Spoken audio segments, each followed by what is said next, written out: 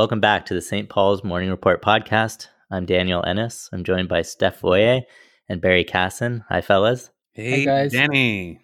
Yeah.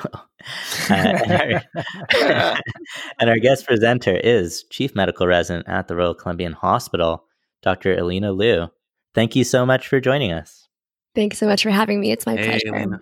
It is our pleasure. We're really looking forward to the case. All right, awesome. Let's jump right in then. So, my case for you today is a 66-year-old male. He's from Whitehorse and currently in Vancouver, visiting his son-in-law at St. Paul's Hospital, who's admitted with strep meningitis. He has a past medical history of trigeminal neuralgia, diagnosed 1 month ago, and Parkinson's disease, diagnosed 5 years ago, and comes in now with headache, transient confusion, and dyspnea. In regards to his medications, he's on Keflex 500 QID, which started 1 week ago from his family doctor for prophylaxis against strep infection. He's also on levodopa carbidopa for the continuous release 200/50 5 times a day, for the immediate release 100/25 4 times a day. He was on carbamazepine 600 milligrams twice a day, started around 3 weeks ago, and pregabalin 150 milligrams BID started about 3 weeks ago as well, with a dose increase in the last few days. He has no known drug allergies.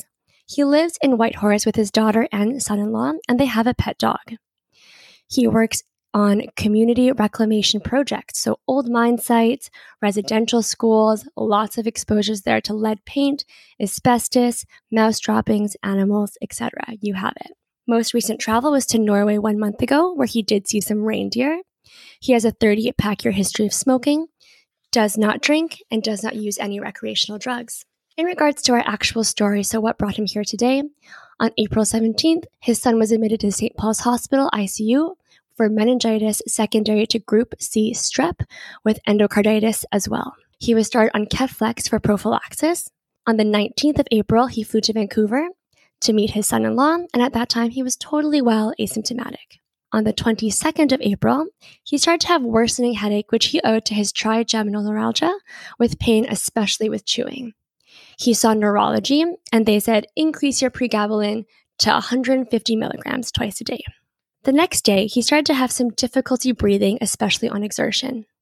The day following, the difficulty breathing worsened. He started to have some fatigue, as well as unintelligible speech, as mentioned by his daughter. He also noted some gait instability. The next day, he was difficult to rouse, confused with speech changes. He had a headache, neck stiffness, photophobia. The headache was 8 out of 10, frontotemporal, with a constant ache, and he had subjective fevers as well. He came to the Emerge, and he was found to be sitting 92% on room air, somewhat uncomfortable, with a mild fever of 38.1. On review of systems, the only other things that are notable are a non-pruritic erythematous rash on the soles of the feet and palms, which started about 4 days ago and is now improving. When you go to see this patient, he looks pretty stable. Blood pressure is 119/56, heart rate is 93. As mentioned before, a little bit of a fever, 38.1, which came down nicely with Tylenol to 37.4, and he's 92% on room air. Rest rate's about 20, a little bit of accessory muscle use, but he's alert, he's oriented, overall looks okay. There's no stigmata of endocarditis. Head and neck exam is pretty unremarkable, with pretty normal cranial nerves, no lymphadenopathy, maybe a little bit of nuchal rigidity, but negative Brudzinski's and negative Kernig's.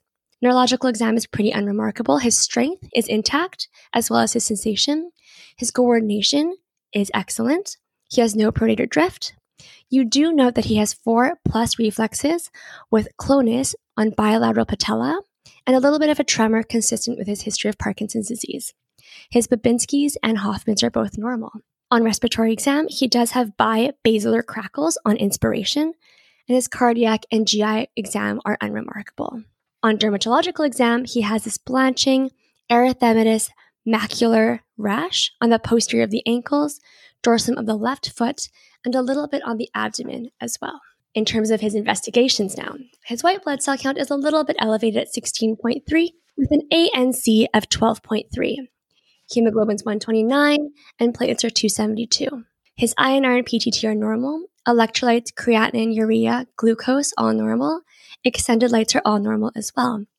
They do a flu swab before you see him, which is negative. His ECG shows sinus rhythm with a QTC of 480 milliseconds. A chest x-ray is done, which shows minor fine reticular lines at the costophrenic angles bilaterally, which is consistent with potentially fibrosis or emphysematous change. CT head shows nil acute, and a CT of the chest is done as well. It shows no PE, but extensive airway inflammation with patchy ground glass nodularity, fairly diffusely in subpleural distribution. It identifies bronchitis and bronchiolitis, likely infectious in etiology, with some interlobular septal thickening, most pronounced in the lung bases. You also note some mild bilateral hilar lymphadenopathy. After the CT head shows nil acute, they do an LP. The LP shows 50 leuks, 63% neutrophils, 30% lymphocytes, 6% monocytes, and 1% eosinophils. There's 1840 RBCs, no organisms on the stain, the glucose is 4.4, and the protein is 0.35. A opening pressure is not recorded. So, what do you guys think of the case so far? Yeah, that's a pretty wild case so far. Like, just opening thoughts is that this gentleman and his son are an unlucky pair. It sounds like the son was super sick, and now the dad is like moving towards super sick as well. Mm-hmm. 66 years old with like unintelligible speech, like a week into his, or not even a week, couple days into his illness is super concerning. So this is nasty sound. Clarify, it is fluctuating. So when you see him, he's actually quite intelligible, but there are moments where he's quite confused. So during those periods of unintelligible speech, it's not just dysarthria. There's actually like true confusion during those episodes, which are come and go. That's correct. First thoughts, guys? It's the first case that I've ever heard where a reindeer could theoretically be involved. So kudos for that. Just in time for Christmas. Exactly what I was going to say. The father and the son, do they have similar exposures? Like, do they live together? They do live together, yes, but not similar exposures. So he works on reclamation projects, lots of exposures there, but he does not work with his son. So I guess the issue, I think I see two issues. One is trying to solve the son's underlying etiology for how he got group C strep and what type of work he was doing. And the second issue is trying to identify if dad's illness is the illness secondary to exposure to his work or his son or his travel, and how would we fit that all together. And both of them seem to have an underlying infection, seemingly as the underlying process. And how do we resolve that? It's especially since the dad was given prophylaxis. Mm-hmm. So I think that we need to flush out, or at least I need to flush out. I mean, he has, just by observation, he has meningitis or meningoencephalitis by his LP, and he has a number of other issues that have been identified by either history physical or the imaging. So he's got a fairly diffuse process. And I guess the question is, are we trying to identify the etiology or the connection between father and son, or looking for a third etiology? I think that I would say that this is infection, and I don't think the issues of malignancy or connective tissue disease stand very strong from the outset, just looking at it this way. The final thing I would say is about the rash. When the description you gave was on the palms and the soles, mm-hmm. but the description that you gave when you examined him seemed to be not on the palms and soles. Maybe you just admitted it, and that certainly that type of rash carries with it a significant association with certain infections. So, what are you thinking of there? Well, he's been to Norway in the last month, and so it's possible that he met a friend. And what are you getting at there? Well, I think that syphilis can represent itself in a variety of different modalities, including all this organ dysfunction, but certainly it's hard to invoke, but simply just a description of the rash would at least raise that spectrum on my mind. Yeah. I don't have a long list for infections that cause like rash on the palms and soles specifically, like syphilis and Coxsackie virus. Right. Anything else do you guys have anything else on the list like for that illness script? No.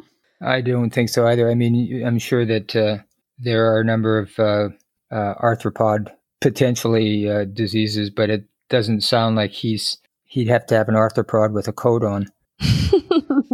Yeah, some tick-borne illnesses as well. When they described the rash, they did say it was interesting in distribution. The rash of the hands must have improved somewhat, and apparently the rash on the foot had improved a little bit as well. But they did say it looked like it was consistent with a viral exanthem, if anything. I always think of like viral exanthem though being like just a little bit more elaborate than that, like not just a little tiny patch here and there. Yeah, I think like more at least like in my head when someone says like viral exanthem, I think like they broke out in a rash. I of course like don't get that many referrals for like viral exanthems, so I haven't seen that spectrum. But I think like I always lean towards investigating the rash because they can be evanescent and they're easy to biopsy. Like it's so safe. And so that's somewhere that we can get tissue. So I don't have to do the heavy diagnostic lifting. I can pass that buck to pathology sometimes. And if I'm ever worried about like, okay, like there are other weird systemic diseases that can cause neurosymptoms, pulmonary symptoms, and a rash like sarcoid, lupus, and the like, having the biopsy, which could disappear on you, could be like helpful. So I usually try and pounce on those while they're around. But yeah, I mean, likely it's not going to solve this case for us. I think the only other question I'd have is the ethnicity of is this First Nations, Caucasian? He's Caucasian. Okay, so that's helpful. It's just that you started out by telling us the headache was made worse by chewing. That's very non-specific, but certainly I think most headaches are made worse by chewing. But anyway, that's helpful. I think I'm going to do the thing where I just the presenter lays a trap and I just sort of walk right into the trap early. So my initial thought was, okay, like maybe this son's presentation is a total red herring, but maybe not. If he has group C strep, like an invasive group C strep infection, I guess theoretically possible that the father does too, presenting with maybe lung involvement and maybe CNS involvement. So like, why isn't this all just they've got some weird common exposure, and the father also now has group C like invasive group C strep. What's interesting, right. One of the interesting features is that the father was started on prophylaxis, which I have to say I've never heard of that before, and I love it. It's such a wacky thing. Is that something that is a thing? Is like, should I be doing that when someone has an invasive strep infection? I should be putting their family on prophylaxis. But I think in certain diseases, of course, meningococcus is the classic infection that people are put on prophylaxis. They're close relatives. I don't know what public health's response to that. I don't think it's wacky, but I don't know that that's a public health response. Yeah, I looked it up and I couldn't actually find anything for prophylaxis typically for individuals exposed to others with group C strep infection before. So I did think that was interesting as well. And I wonder how you think that contributes to his Gram stain, which was negative on his LP, and what your thoughts are on this aseptic appearing meningitis. I don't know. I'm actually not sure what to make of it. I don't think it, at 50 white blood cells, it's not rip-roaring, but I don't think it rules out a bacterial meningitis. Like, I'd still be following up this guy's cultures pretty closely. Like, the glucose is pretty normal. I don't know. Maybe we're catching a meningitis very early, but I don't think bacterial meningitis has been ruled out at this point. But mostly, our caution is always if you've had antibiotics before, and he's not only had them, he's been given antibiotics. So his test results, if they are related to group C strep, would be modified by what he's already taken. And I suppose the other concern is that since he's been given something, the antibiotic, are we seeing just an unusual reaction to a medication? Yeah, that's a good point. And no one yell at me for tossing this out there. There's no bad ideas in brainstorming, but just trying to connect potential like strep infection with some of these other features we're seeing. Is there an acute rheumatic fever equivalent in group C strep? Like, is there a potential that there is kind of like an inflammatory, post-infectious inflammatory phase to group C strep? I gotta say, like, I don't really have like a ton of content knowledge or content expertise around Group C? Well, I mean, I guess maybe if we go back to the origin, so where is Group C strep endogenous? So it must be the GI tract, intra-abdominal. But it can be zoonotic too, right? You can get it from like farm animals and stuff like that. Right, but I'm just saying that he could. So where potential sources. That's the thing. That's why I'm wondering about the common exposure, because sure, it can be like just in your body, but if they both got it at the same time, and again, maybe the sun thing is a total red herring, but it's a bit weird, right? Like that two people in the same family have the same illness script happen at the same time. To me, it suggests that they've had some common exposure. And again, I realize I'm almost certainly falling into a trap here, but it does, like, I would be, like, if I was on service, let's say the dad was referred to me and I'm following him, I would be following the son in parallel, because I feel like it would somehow be giving me a preview or some possibly helpful information about the dad. Not that I would necessarily act on all the information that's being gleaned from the son's care, but I would be following it really closely. What would you guys start him on overnight? Or I guess, what would you guys start him on in terms of antibiotics and antivirals? Well, before we go there, do we have any more information about the son? I mean, we told he had strep meningitis. Do we know his parameters? Are the blood culture positive? Do we know what his white cell count is? Do we know if there was a competing diagnosis? Do we know anything more about the son? We don't know much more about the son other than it's endocarditis as well as meningitis. He's quite sick, and he's in the ICU at St. Paul's Hospital, and he was transferred from Whitehorse. So that's all the information we have on the son at this time. Yeah, I mean, this reminds me of a small cluster of cases I saw a few years ago. I mean, this was called like Austrian syndrome, the triad of endocarditis, pneumonia, and meningitis with like an invasive strep infection. I can't remember the ED. I think it was just strep pneumonia at that time, but it does remind me of that. And it was a few people. It was pneumococcal. It was a pneumococcus, right? It was there was a cluster of about 8 or 10 people. Yeah. So I don't know if that happens with Group C strep, but anyway, that's what I'm thinking about right now. It's a good thought. All right. So in terms of management, is there anything you guys would be doing right now for this patient? I'd put on a diaper, and then I would start the person on meningitic doses of antibiotics. I'd put, like at our place, I would put on big doses of vancomycin. I don't know about ampicillin, probably not, and an antiviral and steroids. But ampicillin, he falls in the category, the H in the guidelines, and I think I'd add dexamethasone as well. Yeah, I think that makes sense. Great. So I'll tell you what happened for this patient. So he was started on vanco, ceftriaxone, acyclovir, dex, and ampicillin, and ID as well as neurology were consulted for assistance with this case. In regards to the actual pneumonia component, they said this looks like a viral or atypical bacterial infection. Doesn't look like a classic strep C infection. So they continued the ceftriaxone at meningitic dosing, and they said we should probably start doxy as well, given this looks like an atypical infection. They said we should probably consult respirology for consideration of a bronchoscopy if we're not able to get a good sample through the sputum. They did order blood work as well for hantavirus, crypto, neurosyphilis, and Q fever. From the meningitis perspective, they said it looks more like a viral meningitis, not like a bacterial meningitis at this point. However, they agreed with you guys. They said we cannot rule out a strep meningitis at this point. I think we can discontinue the vanco, the acyclovir, the dex, and the amp, but they wanted to continue the ceftriaxone at meningitic dosing. The next day, despite being on antibiotics, the patient was still febrile, and oxygen requirements increased to 4 liters. He felt more dyspneic and had ongoing meningismus. When RESP saw the next day, they said, this is not consistent with a bacterial pneumonia with strep. I agree. They think it's viral versus atypical bacterial infection. They said we should consider a vasculitis. We should add Legionella and a viral PCR, do an ANA and an ANCA as well. They said we should probably consider Tamiflu until the viral PCR comes back and hold off on a bronch for now, given the acutely increasing oxygen requirements and instability.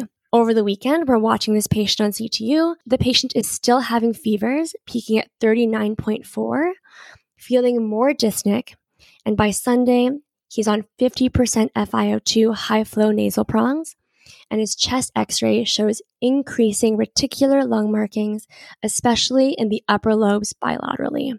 Family notes he's still getting a little bit confused, maybe more frequently than before. He continues to have meningismus. Some results have come back at this point. Blood cultures are negative. His RESP viral panel is negative. His sputum culture only shows normal respiratory flora. His CSF culture is negative. His gram stain as well is negative from the CSF. The PCR of HSV and VZV are negative from the CSF. The cryptococcal antigen is negative. Syphilis blood work is negative. ANA and ANCA are both negative. But interestingly, he starts to have some peripheral eosinophilia. It goes from normal up to 0.9 by the weekend, with the upper limit of normal being 0.7. And at this point, I would like to pause and say, what are your thoughts now with the developments over the last few days, despite being on antibiotics and the new peripheral eosinophilia? We're assuming that he's HIV negative. Is that correct? Oh, sorry. Yes, his HIV also comes back negative. That was and his TB status from before. Are we aware of? So we know that he has had exposures to Aboriginal communities, and he's never been diagnosed with TB before. We do have an AFB pending as well. Are you guys impressed by the eosinophilia? No. I think that it's a clue, but I mean, this is probably less of a clue than his meningitis, his white cells. But I guess it raises the spectrum of the possibility that we've introduced something, and since all our cultures are negative, and could this be a drug reaction? I suppose. But the non-specificity of the eosinophilia, I'm assuming his blood pressure is fine at this point.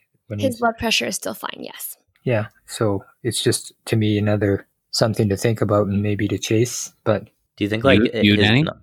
Not? I mean, it's really modest. So not like on its own, but in the context of someone who we think has meningitis, NYD, and not responding to like the initial fairly like broad, elaborate treatments we're giving him, I guess like at that point I'd be like, okay, well, like which infections have we not cultured or looked for? And with a little bit of eosinophilia rising in the background, I'd at least wonder about some kind of like fungal parasitic etiology. And I would definitely have to like chat with ID and be like, okay, like brain and lung and skin, like what's the Venn diagram of overlap? What's the list of bugs that do that, and investigate those. So I would say I don't know if it's a real clue or not, but I would take it as a clue, but not as definitive.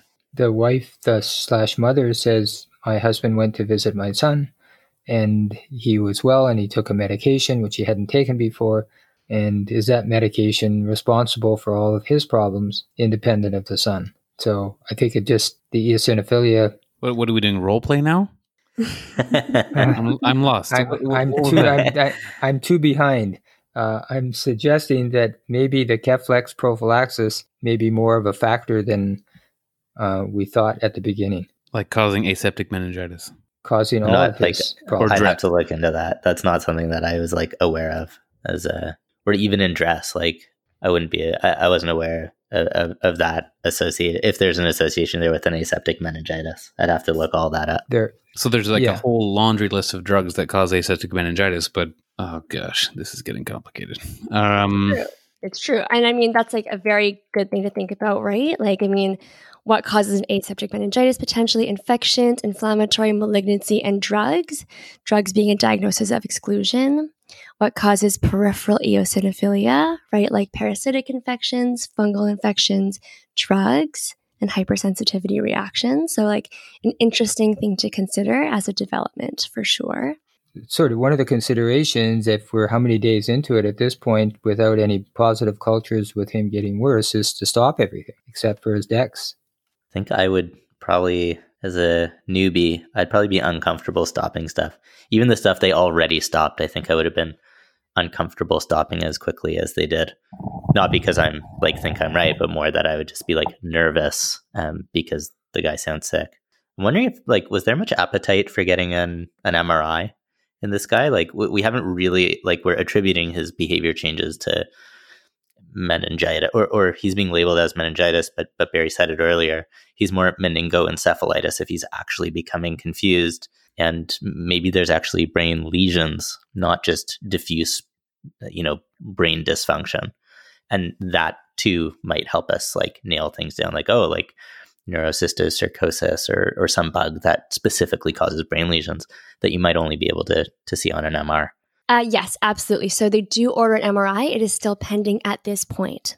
And in regards to the medications he's still on right now, so he was on the ceftriaxone, the doxycycline, the Dex, the Dex was actually held at this point, so he was on that before. And he continues to be on the carbamazepine for his trigeminal neuralgia, as well as the pregabalin. You know, the other thing, Barry, that sort of argues against this being a drug reaction is the inflammatory stuff in the lungs. Mm-hmm. That shouldn't be, right? I mean, it can happen, but I guess the other point is just historically, if, here's a guy that suddenly develops trigeminal neuralgia on the background of Parkinson's, and then goes on to have neurologic complications and drugs to treat his trigeminal neuralgia. And so, I mean, we can get it even more complicated and get more lost than we are right now, but I can't get any more lost on him right now. Not allowed. Yeah. It sounds like the MRI is going to give us some information, but I'm not even sure how Barry, you're giving me trigeminal neuralgia. Yeah. Well, I'll take it back. All right. So what do we do from here? But I would have said that. I'm sorry. How many days are we into this now? At this point, you're 5 days in. So 5 days in, he's having worsening respiratory symptoms despite all your antibiotics. Right. He doesn't have anything growing on culture. His headache is still there. His meningismus is still there. And now he has a new eosinophilia. Yeah. I have to say that at this point, I would stop everything except this dexamethasone. I would consider the possibility of a bronch in a controlled situation, since that's the other area of pathology. That seems to be the area that's causing his compromise at this point. Recognizing, of course, he may require critical care for support during that time. Those are the two things I think I'd do. I think the bronch is a good idea. I think Danny's MRI is a good idea. You're welcome, Danny. I don't think stopping everything is a defensible position right now. Like, he sounds pretty sick, and while I recognize that drug reactions can sometimes be very inflammatory, I don't buy at this point that this is a drug reaction. I think it would take more fortitude than I have to stop all his medications right now. While I recognize that's a tempting position, I couldn't myself do that. So I'm just reminded of a case that was presented in the New England Journal, I don't know, a number of years ago, let's say 10 years ago, where an HIV positive patient went through this whole process, much like this particular person, with multi-system involvement and suggestive of a febrile illness, and the medication that was used for prophylaxis in this fellow had been introduced before and had been ignored, which was Septra. And the end of the case turned out to be a Septra-induced multi-system inflammatory disease. So I guess that's in part and Keflex certainly doesn't have the same background, but it's certainly something I would think about. And I think I'd do what I suggested for myself. Okay, Barry agrees with himself, so let's hear it from him. All right. So we'll move on to say what happened with the case. So the respirology team is looking at this case. They're going through all of the differentials potentially for this eosinophilia, and they note that carbamazepine has been associated before with peripheral eosinophilia, as well as pulmonary hypersensitivity. So they say, I don't think this is going to be helping this patient right now. I think the reason this person has a headache is probably because of whatever kind of meningeal irritation is going on in the brain. Let's hold the carbamazepine. And this is about 5 days post-admission now. They also stopped the pregabalin because they say this probably couldn't be helping right now either. They keep watching. The antibiotics are still continuing, still on doxy, still on ceftriaxone. And the next day, the dyspnea starts to improve. The photophobia goes down. Oh, no. Continues to have some headache. And the eosinophilia continues to persist, so from 0.9 to 1.1. The next day, he gets an MRI brain. It shows minimal meningeal enhancement and no other intracranial abnormalities. The AFB is negative. The mycobacterial culture also comes back negative.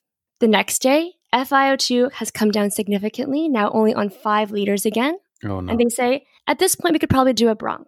With the bronch, they do a cell count, and it shows for the differential, 19% eosinophils, 19% neutrophils, 26% lymphocytes, 33% monocytes, and 3% basophils.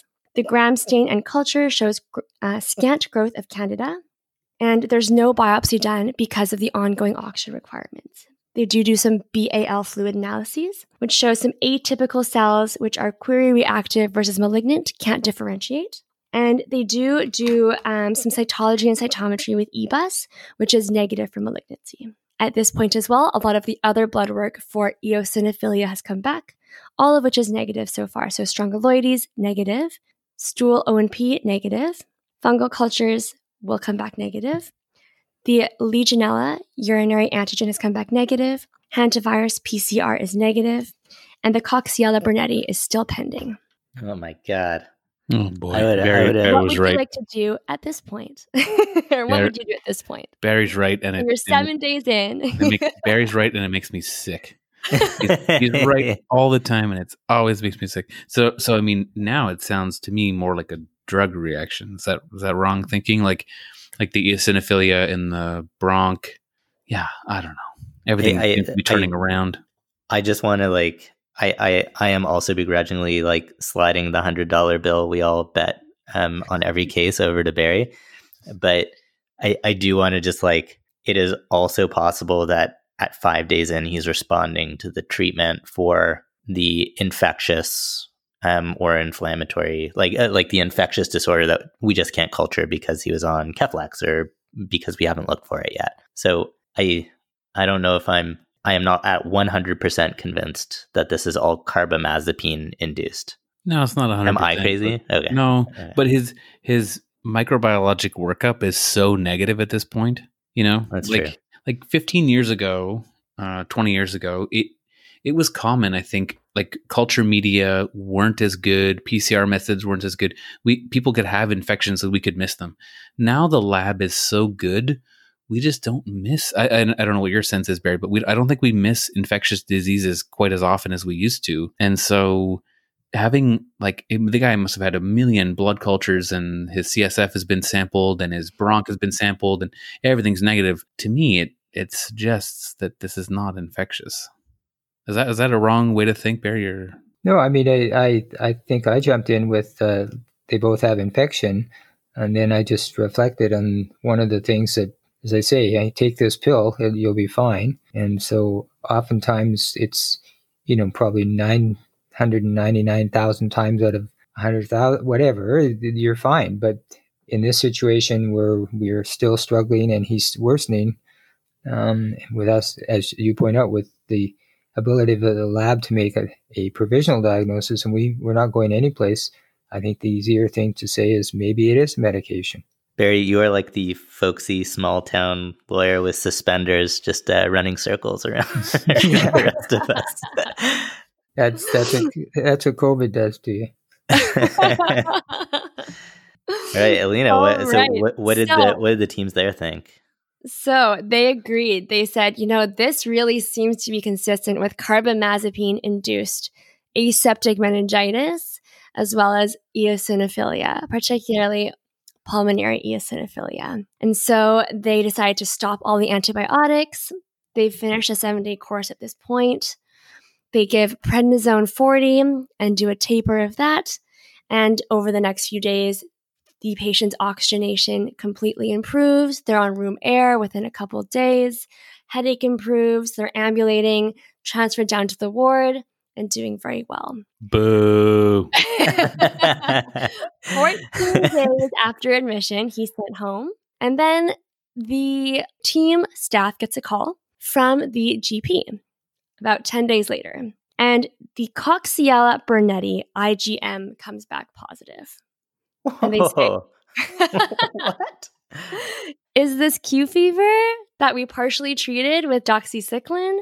Or is this carbamazepine-induced aseptic meningitis and pulmonary eosinophilia? I feel like I'm watching The Usual Suspects because these twists and turns are blowing my mind. So the Coxiella IgM. So there was an acute exposure, acute infection with Coxiella. I mean, possibly. So Coxiella is typically a zoonotic infection.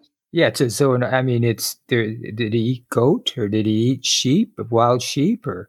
No, we don't have any documentation of sheep or goats. I'm very impressed that you knew off the top of your head that it's cattle, sheep, and goats that were exposed you for Coxiella burnetii. But yeah, no, he doesn't have any recollection of that. He did see that reindeer about a month ago. But saw it, right? He didn't like touch it. Animals, vets, etc., just through his job and occupation. But there was nothing he could really pin down in regards to an actual exposure. And his IgGs of note did come back negative. It was just the IgM that was positive. Okay, I think Steph might be regaining consciousness from fainting. Steph, what do you think? Completely losing my business here. Like, so, okay. So it may also be that this will take, as many of our cases here do, take time to sort out, right? Like, if this guy does not eventually develop Coxiella IgGs, then you'd say that's just a false positive test. Blow it off, right? Mm-hmm. Mm-hmm. Absolutely. I think I'd be comfortable doing that. If he's well, obviously, this, again, a lot of our cases, this guy will require close clinical surveillance. But if there's no obvious exposure, we may say this is just a red herring, and then follow him up. And if the IgGs never come, never do anything about it. Is that wrong? Is that crazy? I don't think that's crazy. We've already done something about it. I mean, we've partially treated as Coxiella, but I agree. I mean, this is a shotgun approach to anything that wiggles we were testing for. I mean, who amongst us thought, I mean, even if you saw a reindeer, for crumb's sake, it's, I didn't even know they were real. This is what reminds me, like, who on earth is listening to this show? This show is the most frustrating podcast in the world. Yeah. It's like, we're not dumb, but every show, some weird thing shows up and we look like complete idiots. Yeah. It's true. We're clowns for the listeners. We're their jesters. We're clones or clowns? Clownsberry. Oh, clowns. Okay, so let's. I mean, I think it is important to try to stick to some kind of plan here. So, what would you actually do? I mean, the guy's at home now and he's feeling okay. I think I would just watch. I think that's what I would actually do. Yeah, I think like he has resolved his acute illness and like any infection, like the idea that every single strep infection needs exactly this many days, like that's obviously not true. Like some people need a couple days, some people need more. And so maybe that was enough doxy, but he's definitely well now. And I would not re-challenge with carbamazepine. Tell you that. I wouldn't do that.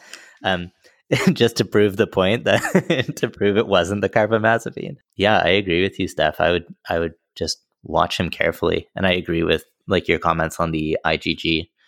I think that would be much more convincing there was a true infection. Yeah, I don't disagree. I think that we have a potential. We have a diagnosis of inclusion, which doesn't fit our clinical picture of diagnosis of exclusion, which was more everything fit until the red herring came along. And Coxiella is one of those organisms but you really need to have some sort of exposure, and we don't have any exposure. So did you hear Danny how he talks about us? He doesn't say I agree with you. I heard that too. He says I don't disagree with you. I heard that too. Barry is can't even throw me a bone. Man, he's turned into such a diva on this show. I think I'm going to take. You love to watch us squirm. Yeah, I'm going to take my show and go home. Yeah, you're going to be the spinoff show of this show. Yeah. Well, it is a tough case, and so what happened, Elena, at the end? He did well, and so they did not decide to do an IgG. So we'll never know if he truly did have a Coxiella burnetii infection or if that was a red herring. However, he continues to do well now. He has not been restarted on carbamazepine, of course, and we think probably, most likely, it was carbamazepine induced, but we'll never have a for sure answer, I don't think. Well, that is also a classic end to St. Paul's Morning Report case is leaving listeners with a like, well, what do you think happened? That is that is a fabulous case, Alina. Yeah, thank you so much for bringing that. Thank you. That was very good and well presented. You know what it makes me? I mean, so I do think it's relevant to think through like what is the learning value here? What are the learning points? So I don't think I'd ever really thought about or heard about aseptic meningitis. So when I was growing up in medicine, I thought aseptic meningitis was like a euphemism for viral meningitis. Was that your experience, Danny? Yeah, that's what I thought it was until kind of I got a little deeper into medicine and people started saying aseptic meningitis about other things. I think where I heard about it next was more like IVIG. Yeah, and I'm like, so okay. So it turns out there's a bunch of other exposures or medications that will cause aseptic meningitis, and so so eventually I'd learned about that and I'd heard about it, but never seen a case. And I was on a locum. This was maybe like 7 or 8 years ago.